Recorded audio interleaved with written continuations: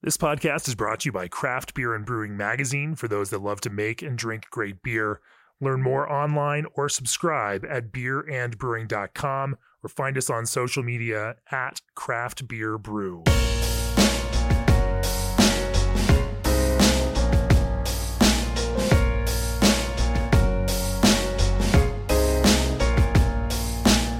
Welcome to the Craft Beer and Brewing Podcast. I'm your host, co-founder and editorial director of Craft Beer and Brewing Magazine, Jamie Bogner. This is podcast episode 223, and joining me remotely from Wisconsin, from Bailey's Harbor, Wisconsin in particular, is Matt Sampson, director of brewing operations for Hacienda Beer Company and Door County Brewing. Welcome to the podcast, Matt. Yeah, thanks for having me, Jamie. Really appreciate it. We've written over the years about Hacienda. Well, actually, not much about Hacienda, but definitely about Door County. It actually goes back to 2016 when we did a breakout brewer story in the magazine. And that breakout brewer story came from a chance meeting in 2015 when we threw an ill-fated beer festival in Milwaukee, Wisconsin, thinking that we could pull this off early on in our own tenure. We spent a whole bunch of money to just put together a fantastic beer festival, and we lost our shirts on it. It was the Harley Davidson Museum. I mean, it was crazy how much money we lost on that beer festival. But one of the amazingly cool things that came out of it is that we were introduced to Door County. At the time, it was just the Door County brand, and then co-founder brewer Danny McMahon had come down to the festival, brought some mixed fermentation beer, and was like, wait a second, where did this just come from? From this tiny brewery up on the peninsula in Wisconsin. It didn't make sense to us, like how this beer even existed with this kind of polish and flavor. And so, of course, we followed up on that and have been super impressed over the years. Beers from Door County like Punk Ass Cat, an older IPA, scored a 97 in the magazine. There's a recipe for it's a recipe for New England style IPA on beerandbrewing.com from Door County. So it's that context which got me thinking, hey, we should kind of check in. Turns out there's been, over the last couple of years, some changes in the business. Matt, you've become director of brewing operations. You've moved out from, and your own background is fascinating. Background as a chemist, a PhD chemist, but also a creative design, branding, photography kind of background, in addition to that chemist background. You started off working in the brew house and doing branding work, and now you're director of brewing operations, and that's a cool kind of career arc. I am looking forward to talking more about that, talking about how you all brew progressive styles of beer as well as mixed fermentation beers and do all of those so well. Before we do that, for nearly 30 years, G&D Chillers has set the mark for quality equipment you can rely on. G&D stands above the rest as the only chiller manufacturer that engineers your glycol piping for free. G&D also stands alone as the only chiller manufacturer with an in-house team of installers and engineers with 30 years of real-world field labor experience in breweries, wineries, and distilleries. Contact the Total Glycol System Design experts today at gdchillers.com. Also, support for this episode comes from BSG and The Malt House by RAR. The Malt House is your online source for cool and exclusive RAR Malting Company gear that you can't get anywhere else. T-shirts, hoodies, hats, socks, glassware, and even gear for your pets. Rep the malt you brew with and look sharp doing it. Take the tradition home at themalthouse.com. That's the malt, HAUS.com. So, Matt, we normally start the podcast off a little bit on you. I'm curious, talk to me about this arc that took you from PhD chemist working in research and highly technical fields to then making a career switch, jumping into brewing on two sides of that, both in the cellar and brew house, and then also on that kind of marketing branding side. Yeah, I guess I'll take it back. Went to undergrad for chemistry at University of Illinois in Champaign down there, and then headed out to San Diego to pursue my PhD in chemistry. I went to the University of California, San Diego, up in La Jolla there. A couple of my lab mates were home brewers. I spent a little bit of time kind of shadowing them and kind of dove into home brewing myself while I was getting my PhD. homebrewing was never kind of a thing. Not a bad place to be if you're interested in craft beer and pursuing a PhD. Yeah, but like homebrewing wasn't really ever something that stuck fully. Like my homebrew was not top quality, especially when I lived in San Diego and we had all these great craft breweries around. So yeah, I spent my time on the weekends kind of exploring the craft brewing scene out there. I was really into photography at the time out there and still am. But yeah, I moved back to Illinois after getting my PhD. My family still lived there. My girlfriend at the time, now wife, she was from that area too. So we moved back. I worked at Argonne National Lab in the suburbs of Chicago out there. Yeah, I was kind of just trying to get some connection to the craft brewing scene in Chicago.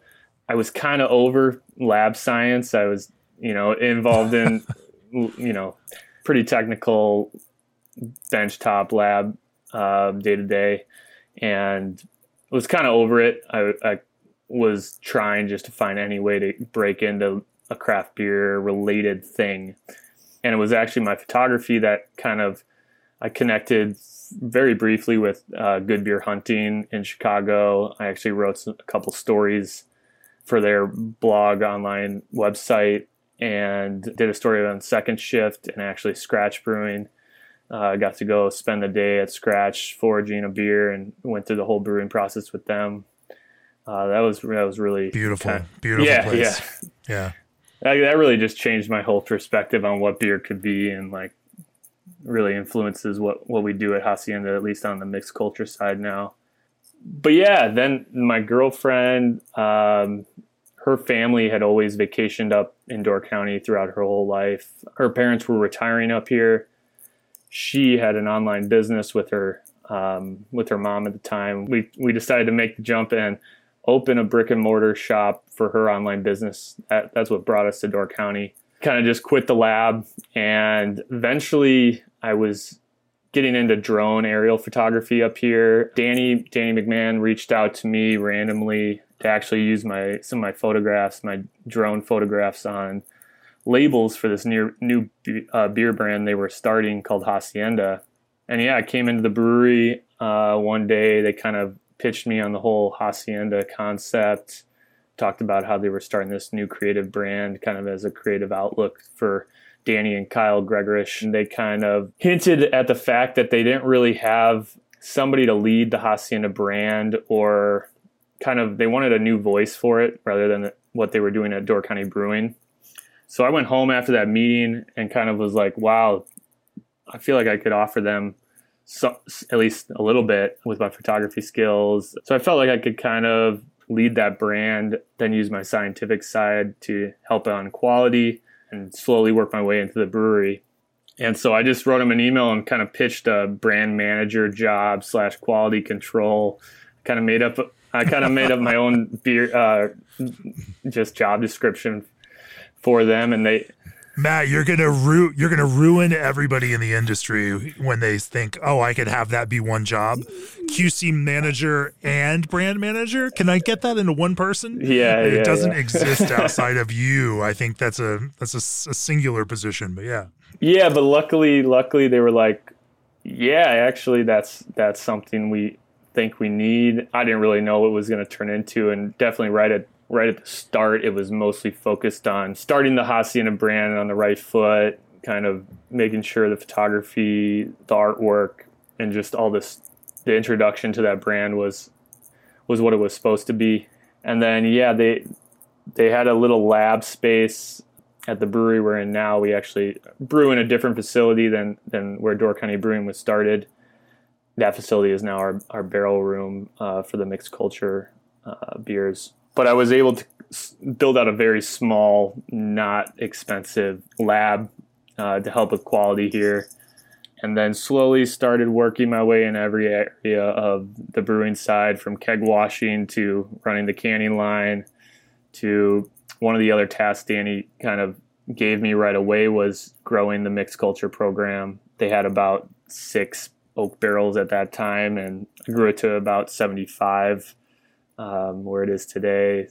We got three fooders from Foeder Crafters that we really grew out that little brewing space that their old production brewery was in. It's been a wild ride. And since. So then Hacienda took off as this brand that is focusing on mixed culture beers and also focuses on kind of progressive styles, hazy IPA, New England style For IPA.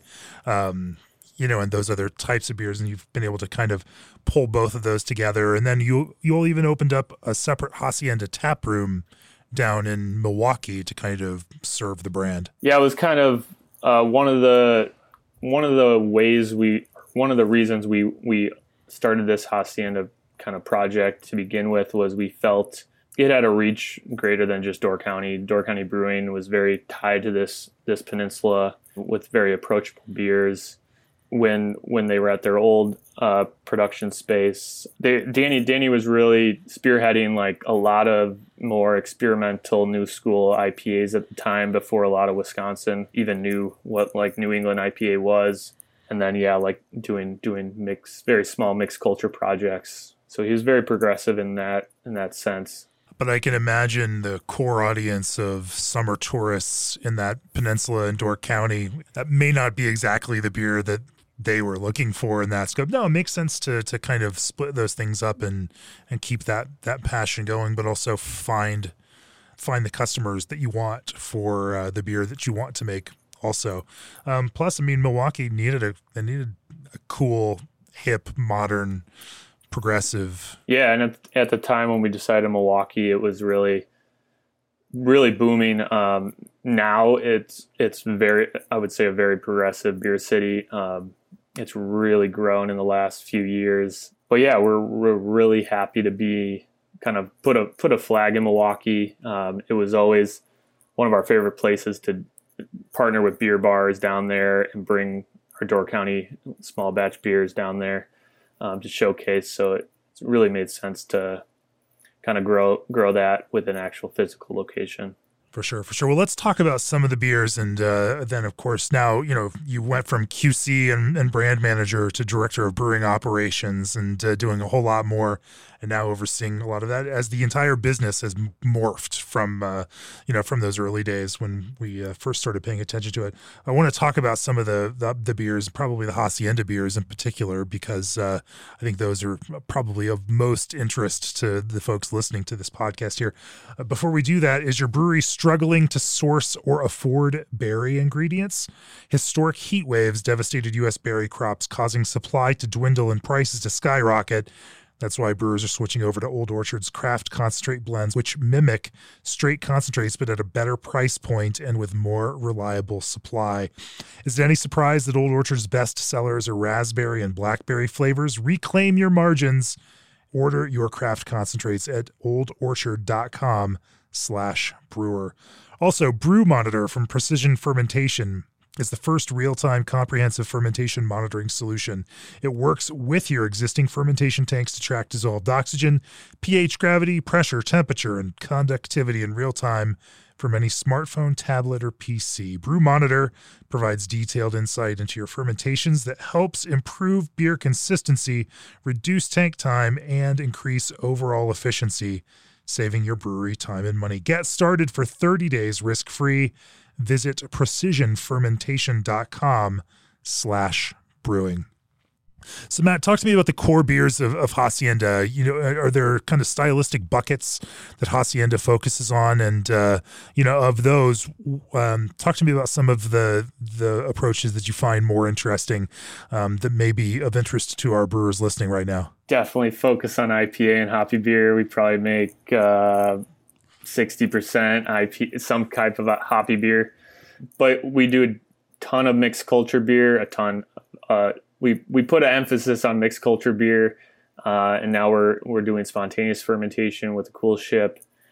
That's probably 10% of our production. Really? We do a decent amount of that. That's another reason why we try to open that Milwaukee tap room. Is really it's a lot easier to sell that beer when you can talk directly to the consumer about those styles. We do 15 to 20% of lager brewing. That's really grown in the last year and a half, I would say. And then we do all sorts of other styles to fill out the rest of that.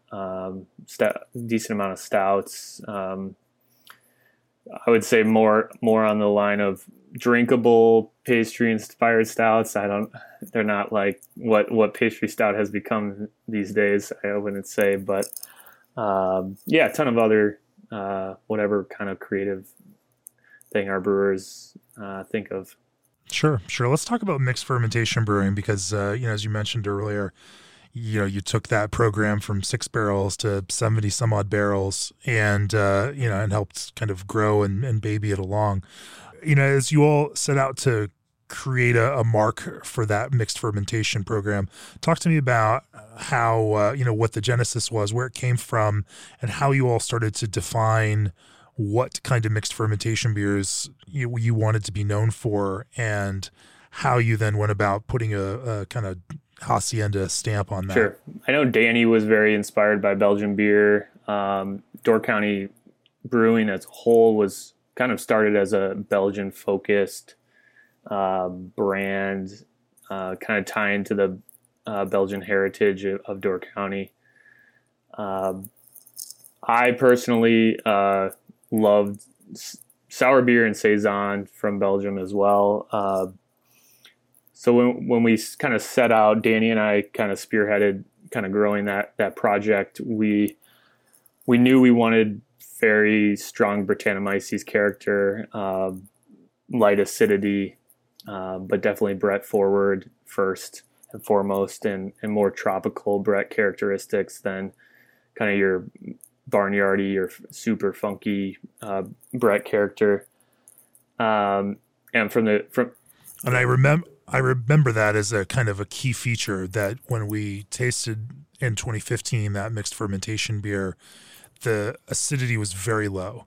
It was tart maybe, but even then very, very light. And yet it was spritzy with this nice Brett definition to it that didn't feel heavy handed. And there was even a nice like hop component to it that seemed very, very complimentary in this. And it was just beautifully balanced in all of these multiple directions, not, in a kind of a counterpoint, because I think, initial mixed fermentation stuff in America in the early 20-aughts or 20-aughts and 20-teens grew very acid forward quickly. And you all definitely were not following that direction. Yeah, no, that was definitely the inspiration, was more balanced, drinkable beer that had complex yeast and fermentation profiles. We definitely experienced in that growth of that mixed culture program our own little acidity kind of wave, where we tried to pitch a variety of things. I would say when we started that program, everything had Brett in it. Most of it was almost entirely oak fermented, either in barrels or the foeders. We still don't do a ton of kind of stainless steel primary fermentation for those beers. We haven't seen any detrimental characteristics for just fermenting directly in oak and aging on that yeast. Sure.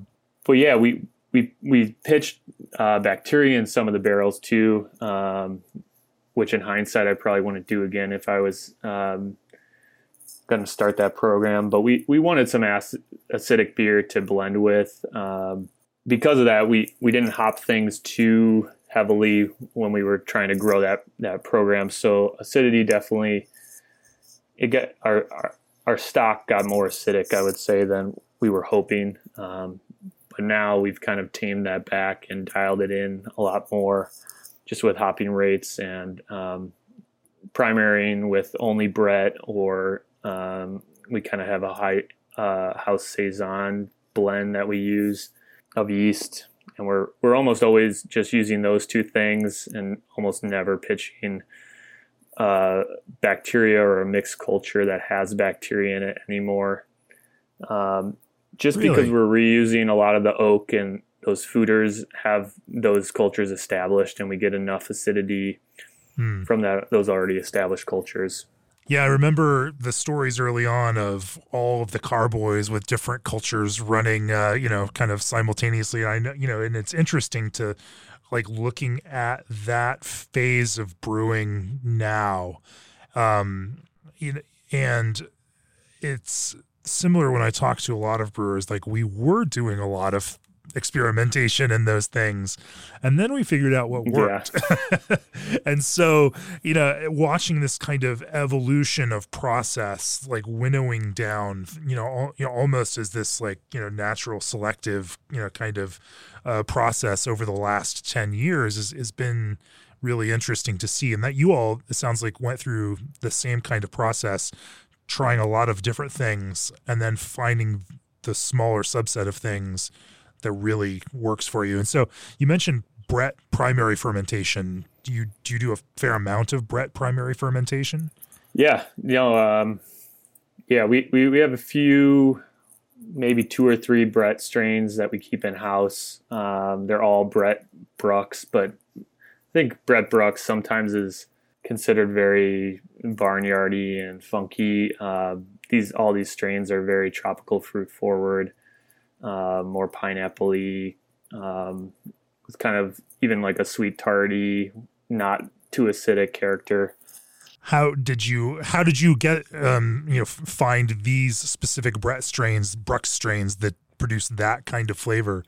Are they commercially available, or are they just things that you guys have been able to isolate? No, so the Brett strains are all commercially available, and they're just part of that growth where we kind of tried a bunch of things and settled on a few that we really like the profiles of. Our Saison blend that I also talked about that we do most primary fermentation with is also commercially available. It's a blend, and we also use a different Saccharomyces blend that I did harvest wild from Door County. The first summer I worked here, I went around the county and swabbed fruits and all sorts of flowers and sorts of things. I sent a bunch of those mixed cultures to Jeff down at Bootleg Biology.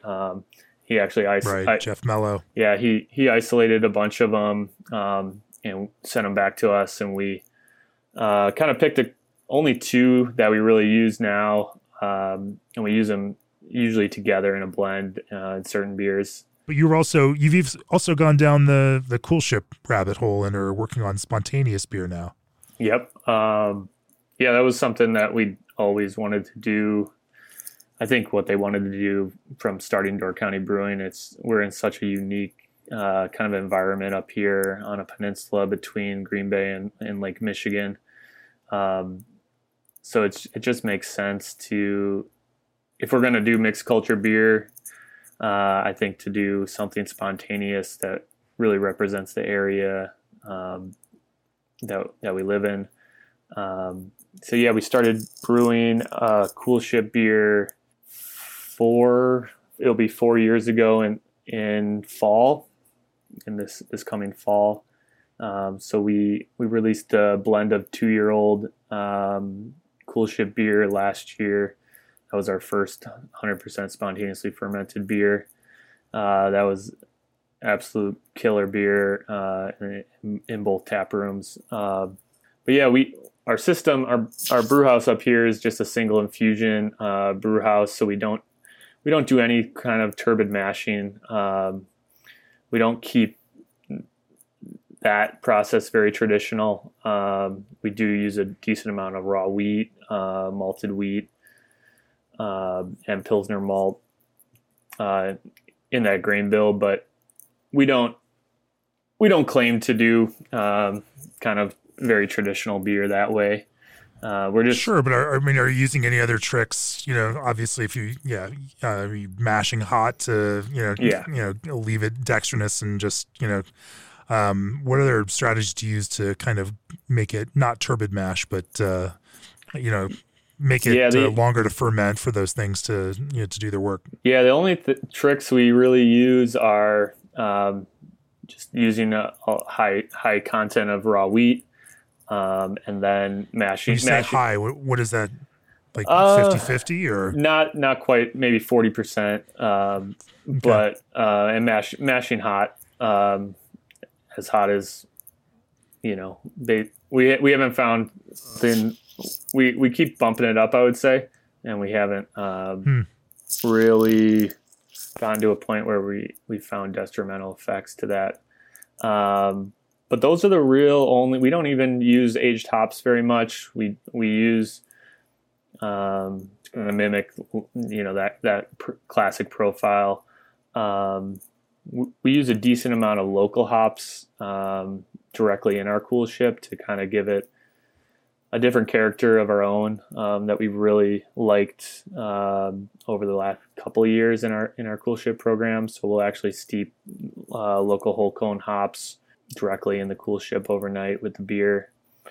Those have been our favorite batches. That's interesting. That's not an untraditional method. Maybe not as much with lambic brewers, but certainly in other areas of Europe that used cool ships, like hop addition to the cool ship is pretty normal. When you do that, I mean, obviously it's harder to calculate IBU contribution and something like that because the time and temperature contact and the volume of that's just weird. But do you have any kind of rules of thumb about how much acidity or how much bitterness is too much and then inhibits the kind of growth of culture and wild yeasts? We have not. That whole process to us is not very, I would say, dialed in. We fill. How big's your cool ship and how much hops go in there? Yeah, it's a 14 barrel, about 14 barrel cool ship. Our brew house is 15 barrels. We usually use just about 11 pounds of whole cone hops. I would say at a maximum in the cool ship, usually a little bit less than that. Those beers we don't really hop for the cool ship very, very much. And I would say that's about half of what we've done so far. The other half is more traditional hot side hopping without aged hops. So, but yeah. Is there something to the Wisconsin hops that provide a flavor contribution that you enjoy outside of just hey, it tastes like Wisconsin? Yeah, we've used both just local Cascade and local Comet in the cool ship. I really enjoy the local Comet character. It has this tropical fruit character, I think, and citrus note that's really pleasant. I really hadn't used Comet before using the local stuff, and it's been super pleasing. We did a wet hopped lager this past season with that Comet as well. That was super cool to use. I love tasting these variations, and like Michigan Cascades just across the lake from you all, same kind of thing, have their own flavor that's very different from Pacific Northwest Cascades. And I mean, how even Cascades from Washington to Oregon, are a bit different. But I mean, I've loved that kind of berry note that comes out of those Michigan Cascades, and it's fascinating to see that the impact of growing area and environment can have that much flavor and aroma impact just on the same exact hop plant. Yeah, we use a decent amount of Michigan hops as well. Michigan Chinook is the big one that a lot of people just rave about because of its pineapple character. And we have some core IPAs that use Michigan Chinook and hazy IPA. So then let's get back to that subject of spontaneous beer. So you're using a slightly modified standard infusion mash process. Sometimes you're cool ship hopping. Sometimes you're not doing that.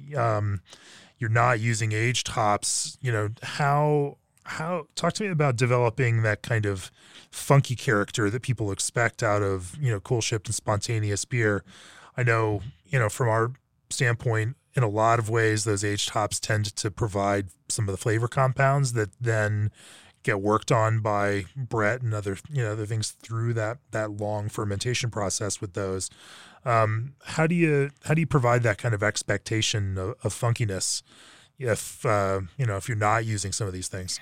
Yeah, I don't know if we actually are trying to chase those characteristics. Hmm. I think we're just trying to showcase local microflora, and we use those local hops and other those other batches.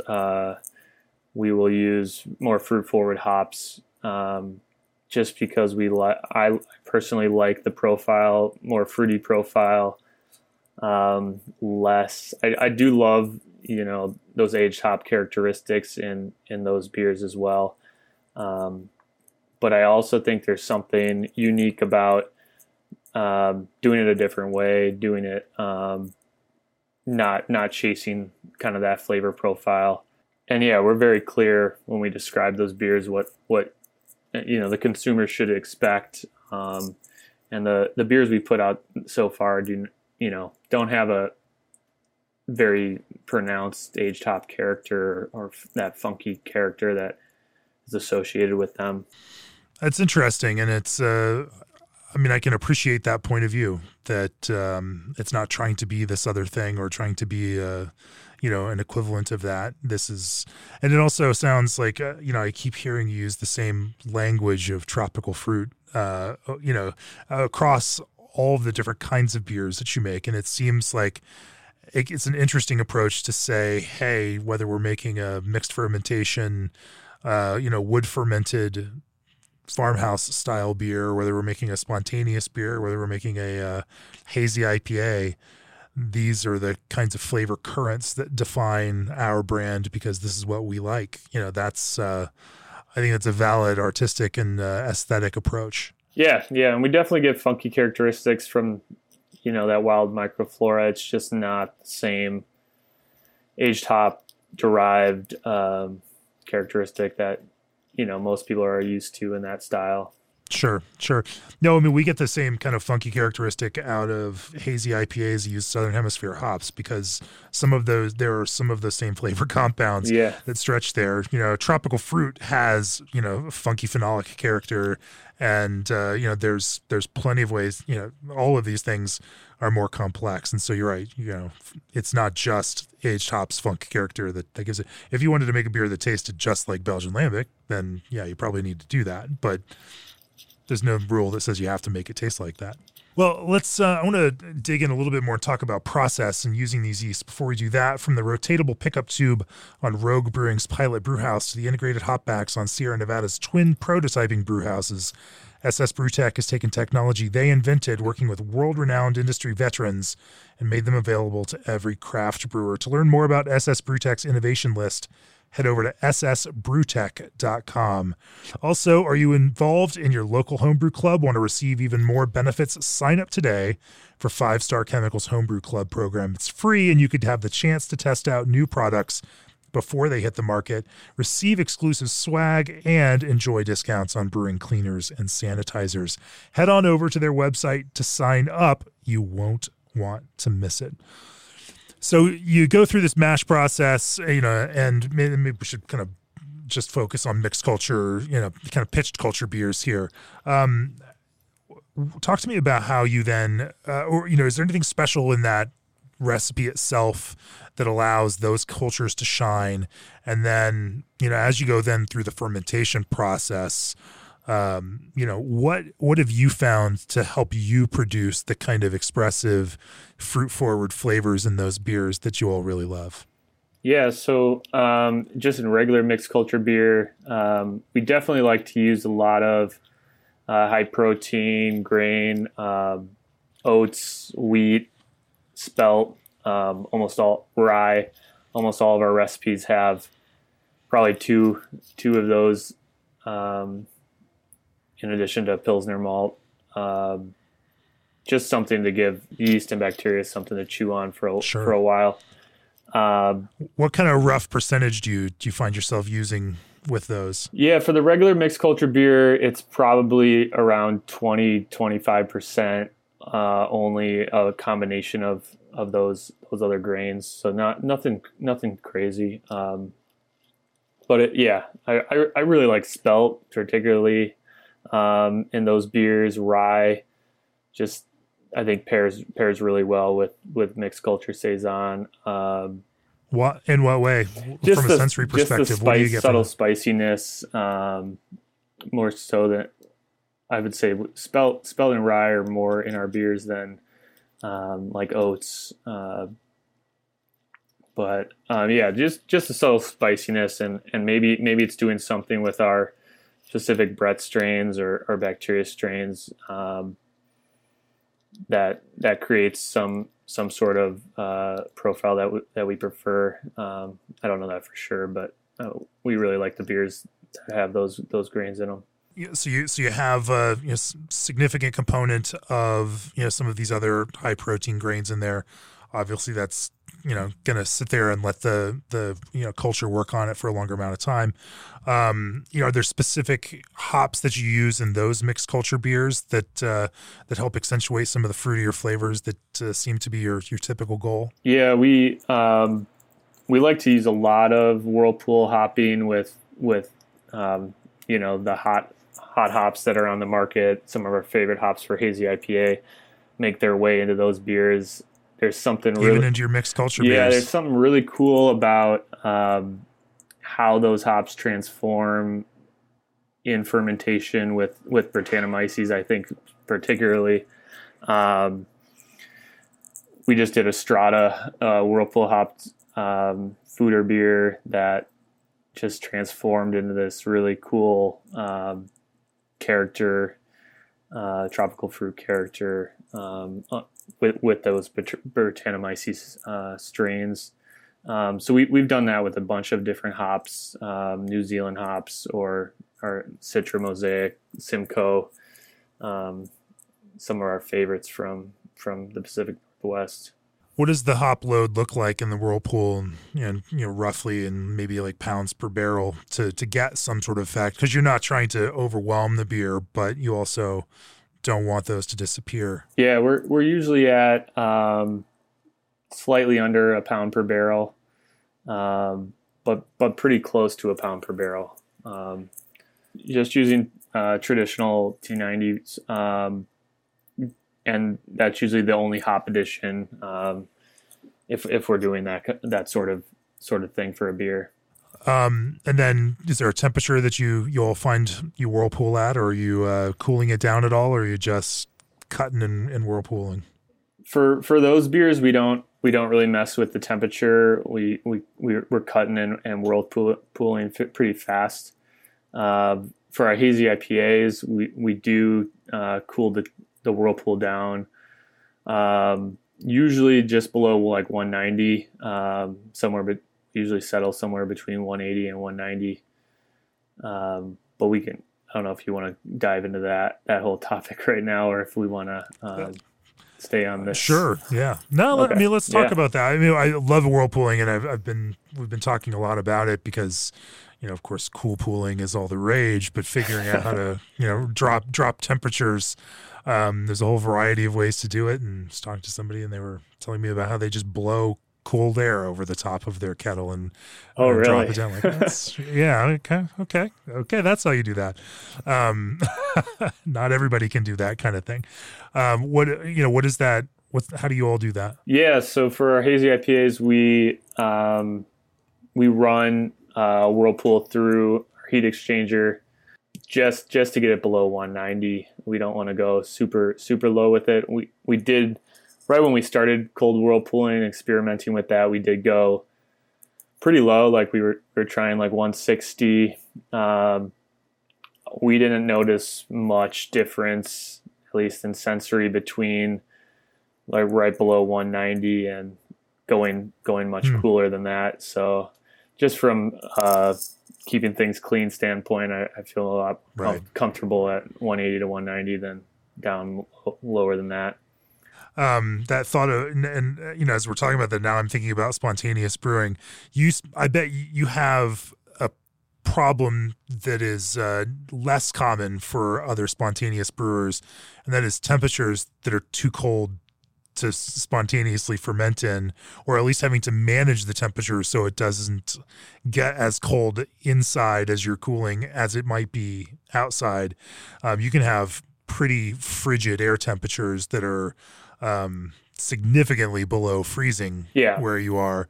That would be way too cold for any kind of real spontaneous fermentation. How do you all manage that kind of temperature control? Yeah, so we just plan it accordingly. We only really produce those beers in spring and late fall. We target between 35 and I would say 45 degrees overnight temperature.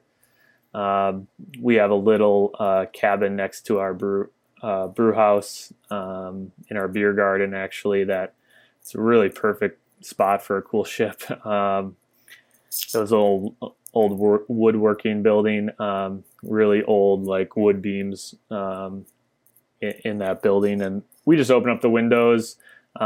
We have 5 or 6 windows that we can kind of vary.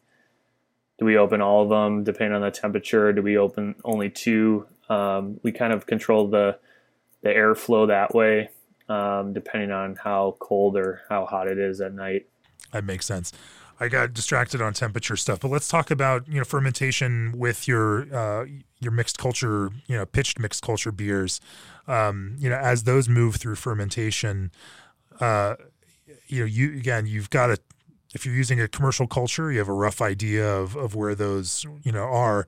Do you manipulate temperature in any way through those fermentations to get them to express in a specific way, or you just kind of let them roll? Yeah, for all of the mixed culture beers, for the most part, unless we ferment in stainless, which we rarely do, we just let it roll. We let it free rise, and we really like that profile. I mean, we do occasional stainless primaries, and we'll control those temperatures, but we really have liked the profile of all those oak direct fermentations. Sure. Let's talk a little bit about fruit additions then. Obviously that's a big piece of this in terms of, especially in that kind of mixed fermentation beer space, of creating interest for consumers, creating, beers that also feel, comfortable and familiar for them, even if they have, some element of them that are, funky or slightly tart or whatnot.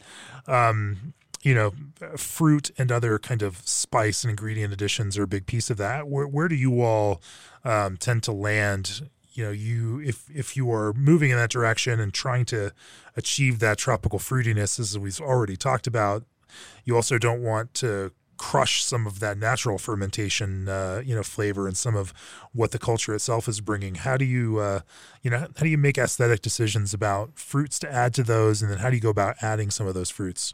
Yeah, so for fruiting, I typically just try to source as much as I can find local. We're pretty lucky in Door County. It's like Montmorency cherries it's the capital of right. the country for that sort of thing. So we do use some cherries every season. We do a cherry beer, and we just kind of see. I have a few different farms up here, or growers up here that I've developed relationships with, and I kind of know what they grow every year, and we'll have conversations on what timing with those things look like, and how the crop's doing that year, and what kind of quantities they have. So we use strawberries and peaches, cherries for the most part. A few others, but those are the kinds of the local fruit are what I like to focus on, and we kind of try to blend beer according to what fruit we find or what fruit is available. So we'll go through our barrel stock and try to find something that would pair really well with that, rather than kind of tasting a bunch of beers and having a blend and thinking, a fruit would go well with that. It's usually the other way around in our case. How much does that fruit, because fruit harvests happen in very specific times of the year, And of course, to have mixed fermentation beer, you can finish in a few months or you can finish in 2 years. There's some range there, but depending on how things work in your fermentation, you want to have beer ready at a similar time that fruit's going to come in, because the fruit will never wait.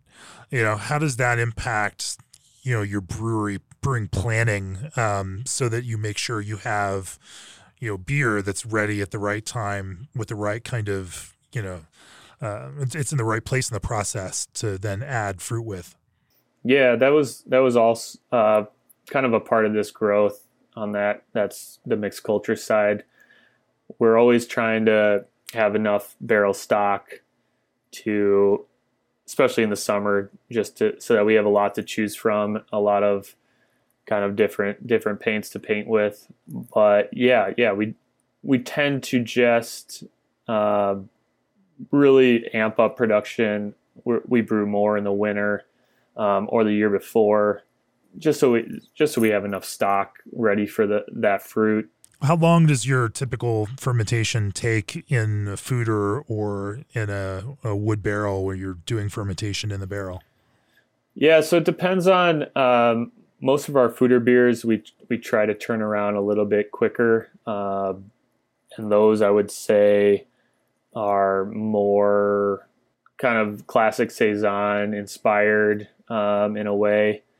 Although we do these hop profiles and techniques that definitely move it away from that, but those aren't always for fruit. Those are, I would say, 3 to 4 months, maybe 6 months for those types of beers.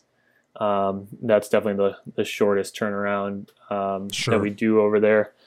For all the barrel fermented beers, I would say 6 to 18 months is kind of the sweet spot. We were doing some like 2 to 2.5 years right after we grew that program up to like 70 plus barrels. And I definitely don't, the acidity can get out of line the longer you let it age. And I think that was part of the problem with our acidity as well, getting out of hand.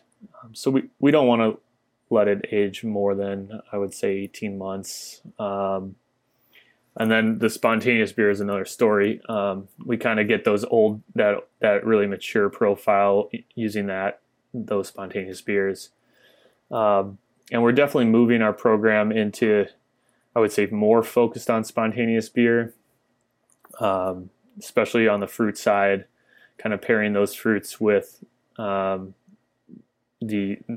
spontaneous, the local fruits with the locally fermented or naturally fermented beers. We only have a few blending tanks over in that barrel room, so once we put fruit in one of those blending tanks, we gotta kind of let it ferment out and re-ferment. So it's nice to do that with this focus on the spontaneous beers for those kind of projects. Using fruit from local growers, creates a whole another line of manual work that you typically need to do, from processing those things, to potentially freezing, or cutting in some cases, especially if you're talking about a fruit that's as large as a peach, peeling or removing skin, all of these, pitting sometimes. Talk to me about how with some of those, 3 core local fruits, you all then process and add in order to, get a nice expression out of the beer, but also, say, limit oxygen intake and oxidation and some of the more negative things that can come from when you're adding things into beer. Yeah. All the fruit is hand processed, and we always use it fresh. We haven't tried freezing anything. We don't have a means to freeze 500 pounds of fruit, but it's all processed fresh. Sometimes for cherries, we we simply just throw that in a tank, purge the tank. We really like kind of to allow the cherries to sit in a purged carbon dioxide environment. It's done in the wine industry a lot. Is sure, like, well, carbonic maceration. Exactly, yeah. So that's what we do almost now entirely for cherries. We'll let the cherries start fermenting. We don't always let it go completely carbonic, that whole process, but we'll at least let it start fermenting and then rack beer onto those cherries. When you say start, like how many days would you let that roll? Probably at least a month. I think we've done it 1 to 2 months usually, and we really like the results with that. What from a sensory perspective, what was that kind of cherry I think fermentation? I just like that I think it kind of speeds up the time that you need to let the beer sit on cherries. Cherries is something that I think you could let beer sit on for a year and it would almost get better. But allowing the cherries to ferment before exposure to the beer kind of breaks some of the skin a little bit. Just kind of speeds up that whole process. We still let it sit on the beer for a couple months at least, sometimes 4 or 5 months. But I think if we didn't do that, we would want to let the cherries sit on there for 6 to 8 months. I think you just keep getting more depth of cherry flavor. We don't pit the cherries or anything. I think you get a lot of nuanced kind of almondy, cinnamony kind of characteristics from those pits that are really pleasant in those beers. Something like peaches, we have hand processed those and pitted those and sliced them by hand. We just did a beer where we kind of did what we did with cherries. We didn't go through like a carbonic maceration, but we just threw them in a tank. We left the pits in, and just racked the beer on there, and we let them sit for I think 7 months, and that was the best. It's not released yet; it's still in conditioning in bottles, but that's the most depth of peach flavor we've got in a mixed culture beer so far. That's an ingredient that's really hard to just extract true peach flavor. But I think the pits really contributed some great depth of flavor. People worry about the pits and peaches particularly, just sure. But I've heard of other brewers doing that without any issues. I don't think you extract anything that would harm anybody. But yeah, that's kind of what we've been leaning towards recently, is kind of more whole fruit, not touching it much, and kind of longer exposure and re-fermentation time with the beer. That's what I've really enjoyed recently.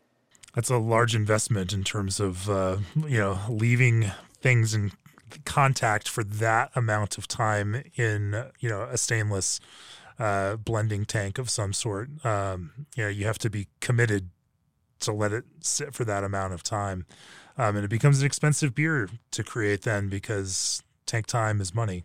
Yeah, we only do a couple a year, and we try to plan it out so that those are kind of the last beers of the kind of season that we make, and we let them sit until around this time of year.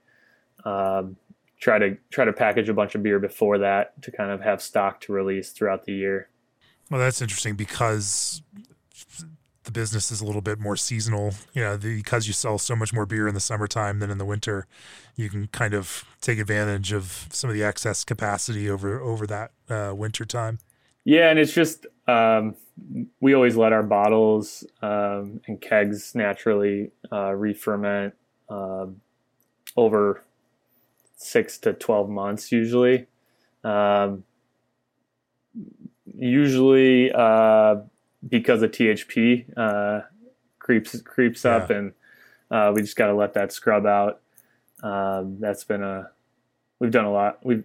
I think we've figured out a lot of things to kind of counteract that. But it still needs 3 to 6 months, I would say, in the package to really get to a place where you feel comfortable releasing it. He's just waved the red flag in front of the bull. So talk to me about your THP reduction strategies. It's certainly it's not going to be anything ground changing. Yeah, no, I mean, definitely right when we started ramping up everything, it was at that place in the industry where all of a sudden it seemed like people had just discovered THP, but it was probably just because of the mass increase in that kind of beer production. And yeah, we had really, really bad problems with it. Like I said, we would have to let bottles condition 6 to 12 months to kind of scrub that out. And it would always scrub out. The Brettanomyces would always convert it locally, and we would never release beer that had that in it or in it on a sensory level. The things that we've found recently to really counteract that, we switched to bottle conditioning with CBC1, which is a bottle conditioning yeast. We were trying to bottle condition with Brettanomyces for a long time, and I think that was just taking a lot longer.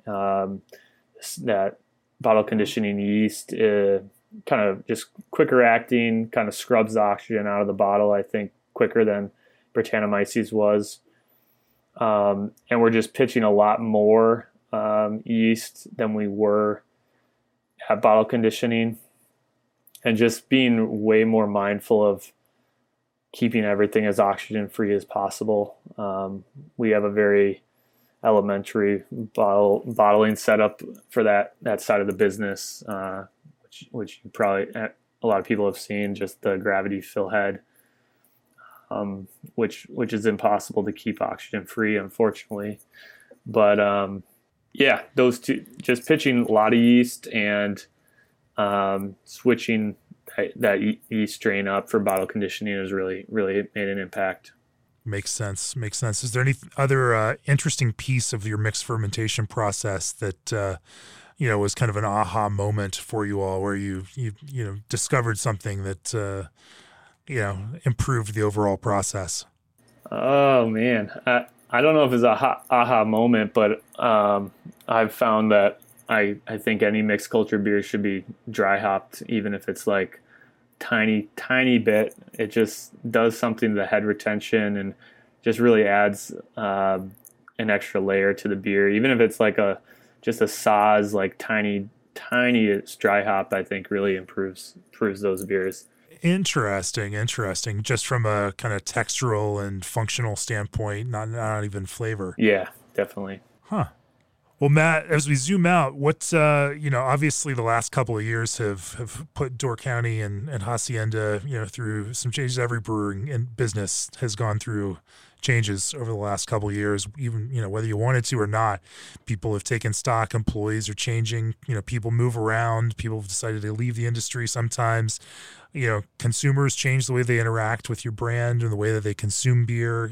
It's been a whole period of people trying to figure things out, and we're not through it yet. Obviously, we're still seeing, we're on the tail end of, or I guess we're at the end of this plateau of Omicron, thank God, where it seems like the new caseloads are going down, and hopefully we can get through this period of people just being sick and not being able to work or go out. Even if the death rates are, as a percentage of people being sick have declined because this is a less deadly variant and plus more people are vaccinated. It's still had this effect. This has been a terrible January in the sense that you layer dry January on top of a COVID spike, which has both taken employees out and meant that breweries couldn't even be open because they didn't have enough employees to be open. And then you also have customers who don't want to go out or go anywhere because of all of that. I mean, it's really just this perfect, crazy, terrible storm, and my heart goes out to everyone in the brewing industry that has to deal with that. We've had to deal with it here, even in our own office, and I think at least 80% of our staff, even though everyone is vaccinated and boosted, 80% came down with COVID, and we've just we've had to close the office here and there just because there was nobody here and nobody could, like, anyway, crazy times. We're all trying to navigate through all of this and deal with whatever the current situation is. Current situation is changing week to week even. Even within this context, if we pull back out from that, what's the near-term and long-term goal for Door County and for Hacienda? What do you all hope to achieve? And what does success mean for you all? When will you know that you all have found it? Yeah, I mean, I think the short-term goal is definitely just getting things back to normal. We've been hit. We've been pretty lucky. Our brew staff particularly has been, only one person has gotten COVID, which is a shock. But yeah, long term, I think for both companies, I hear this a lot in the podcast, but I agree with it. A lot is just getting all our employees kind of to a place where they love coming into work every day. They're really behind both brands and kind of the direction the company is heading. And yeah, just as a company as a whole, like all employees are at a place that they just are really, really happy and really just enjoy working with one another, and love the product they're serving. It's the tap room. I think that's the long-term goal for sure. Well, fantastic. And that brings us to a close for this episode 223. G&D Chillers is the only chiller manufacturer that engineers your glycol piping for free. The Malt House by RAR is your online source for cool and exclusive RAR Malting Company gear. Old Orchard's craft concentrate blends mimic straight concentrates, but at a better price point. Get detailed insight into your fermentations with Brew Monitor, risk-free. Put SS Brewtech's advances to work in your brew house and sign up today for 5-Star Chemicals Homebrew Club program. As always, if you've enjoyed this podcast and you listen to it regularly or even only listen to it sporadically, we would love your support. Go to beerandbrewing.com, click on the subscribe button, and you can do things like pop back into our archive of content on the Craft Beer and Brewing app and read that 2016 breakout brewer on the early days of Door County.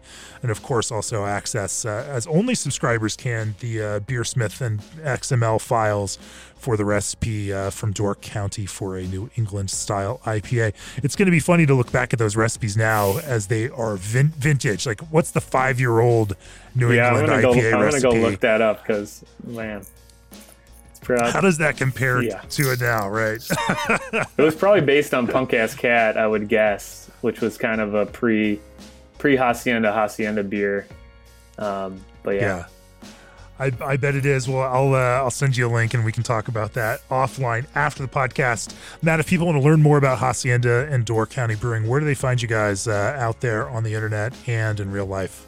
Yeah, so online, Instagram is definitely the best place to engage with us, at Hacienda Beer Co. and Door County Brewing Co. Those same handles are the websites. And then we have a tap room in Bailey's Harbor up here, right in Door County, and then Hacienda tap room in Milwaukee. Northeast of Green Bay, right? Yep. Yeah. Beautiful area in the summer. It's frigid in the winter, but it's beautiful in the winter too. But yeah, the Hacienda North Avenue tap room in Milwaukee, in the east side. Really beautiful space down there. Fantastic. Definitely check it out. Matt Sampson, thanks for joining me on the podcast. Cheers. Yeah, thanks for having me, Jamie. Really appreciate it.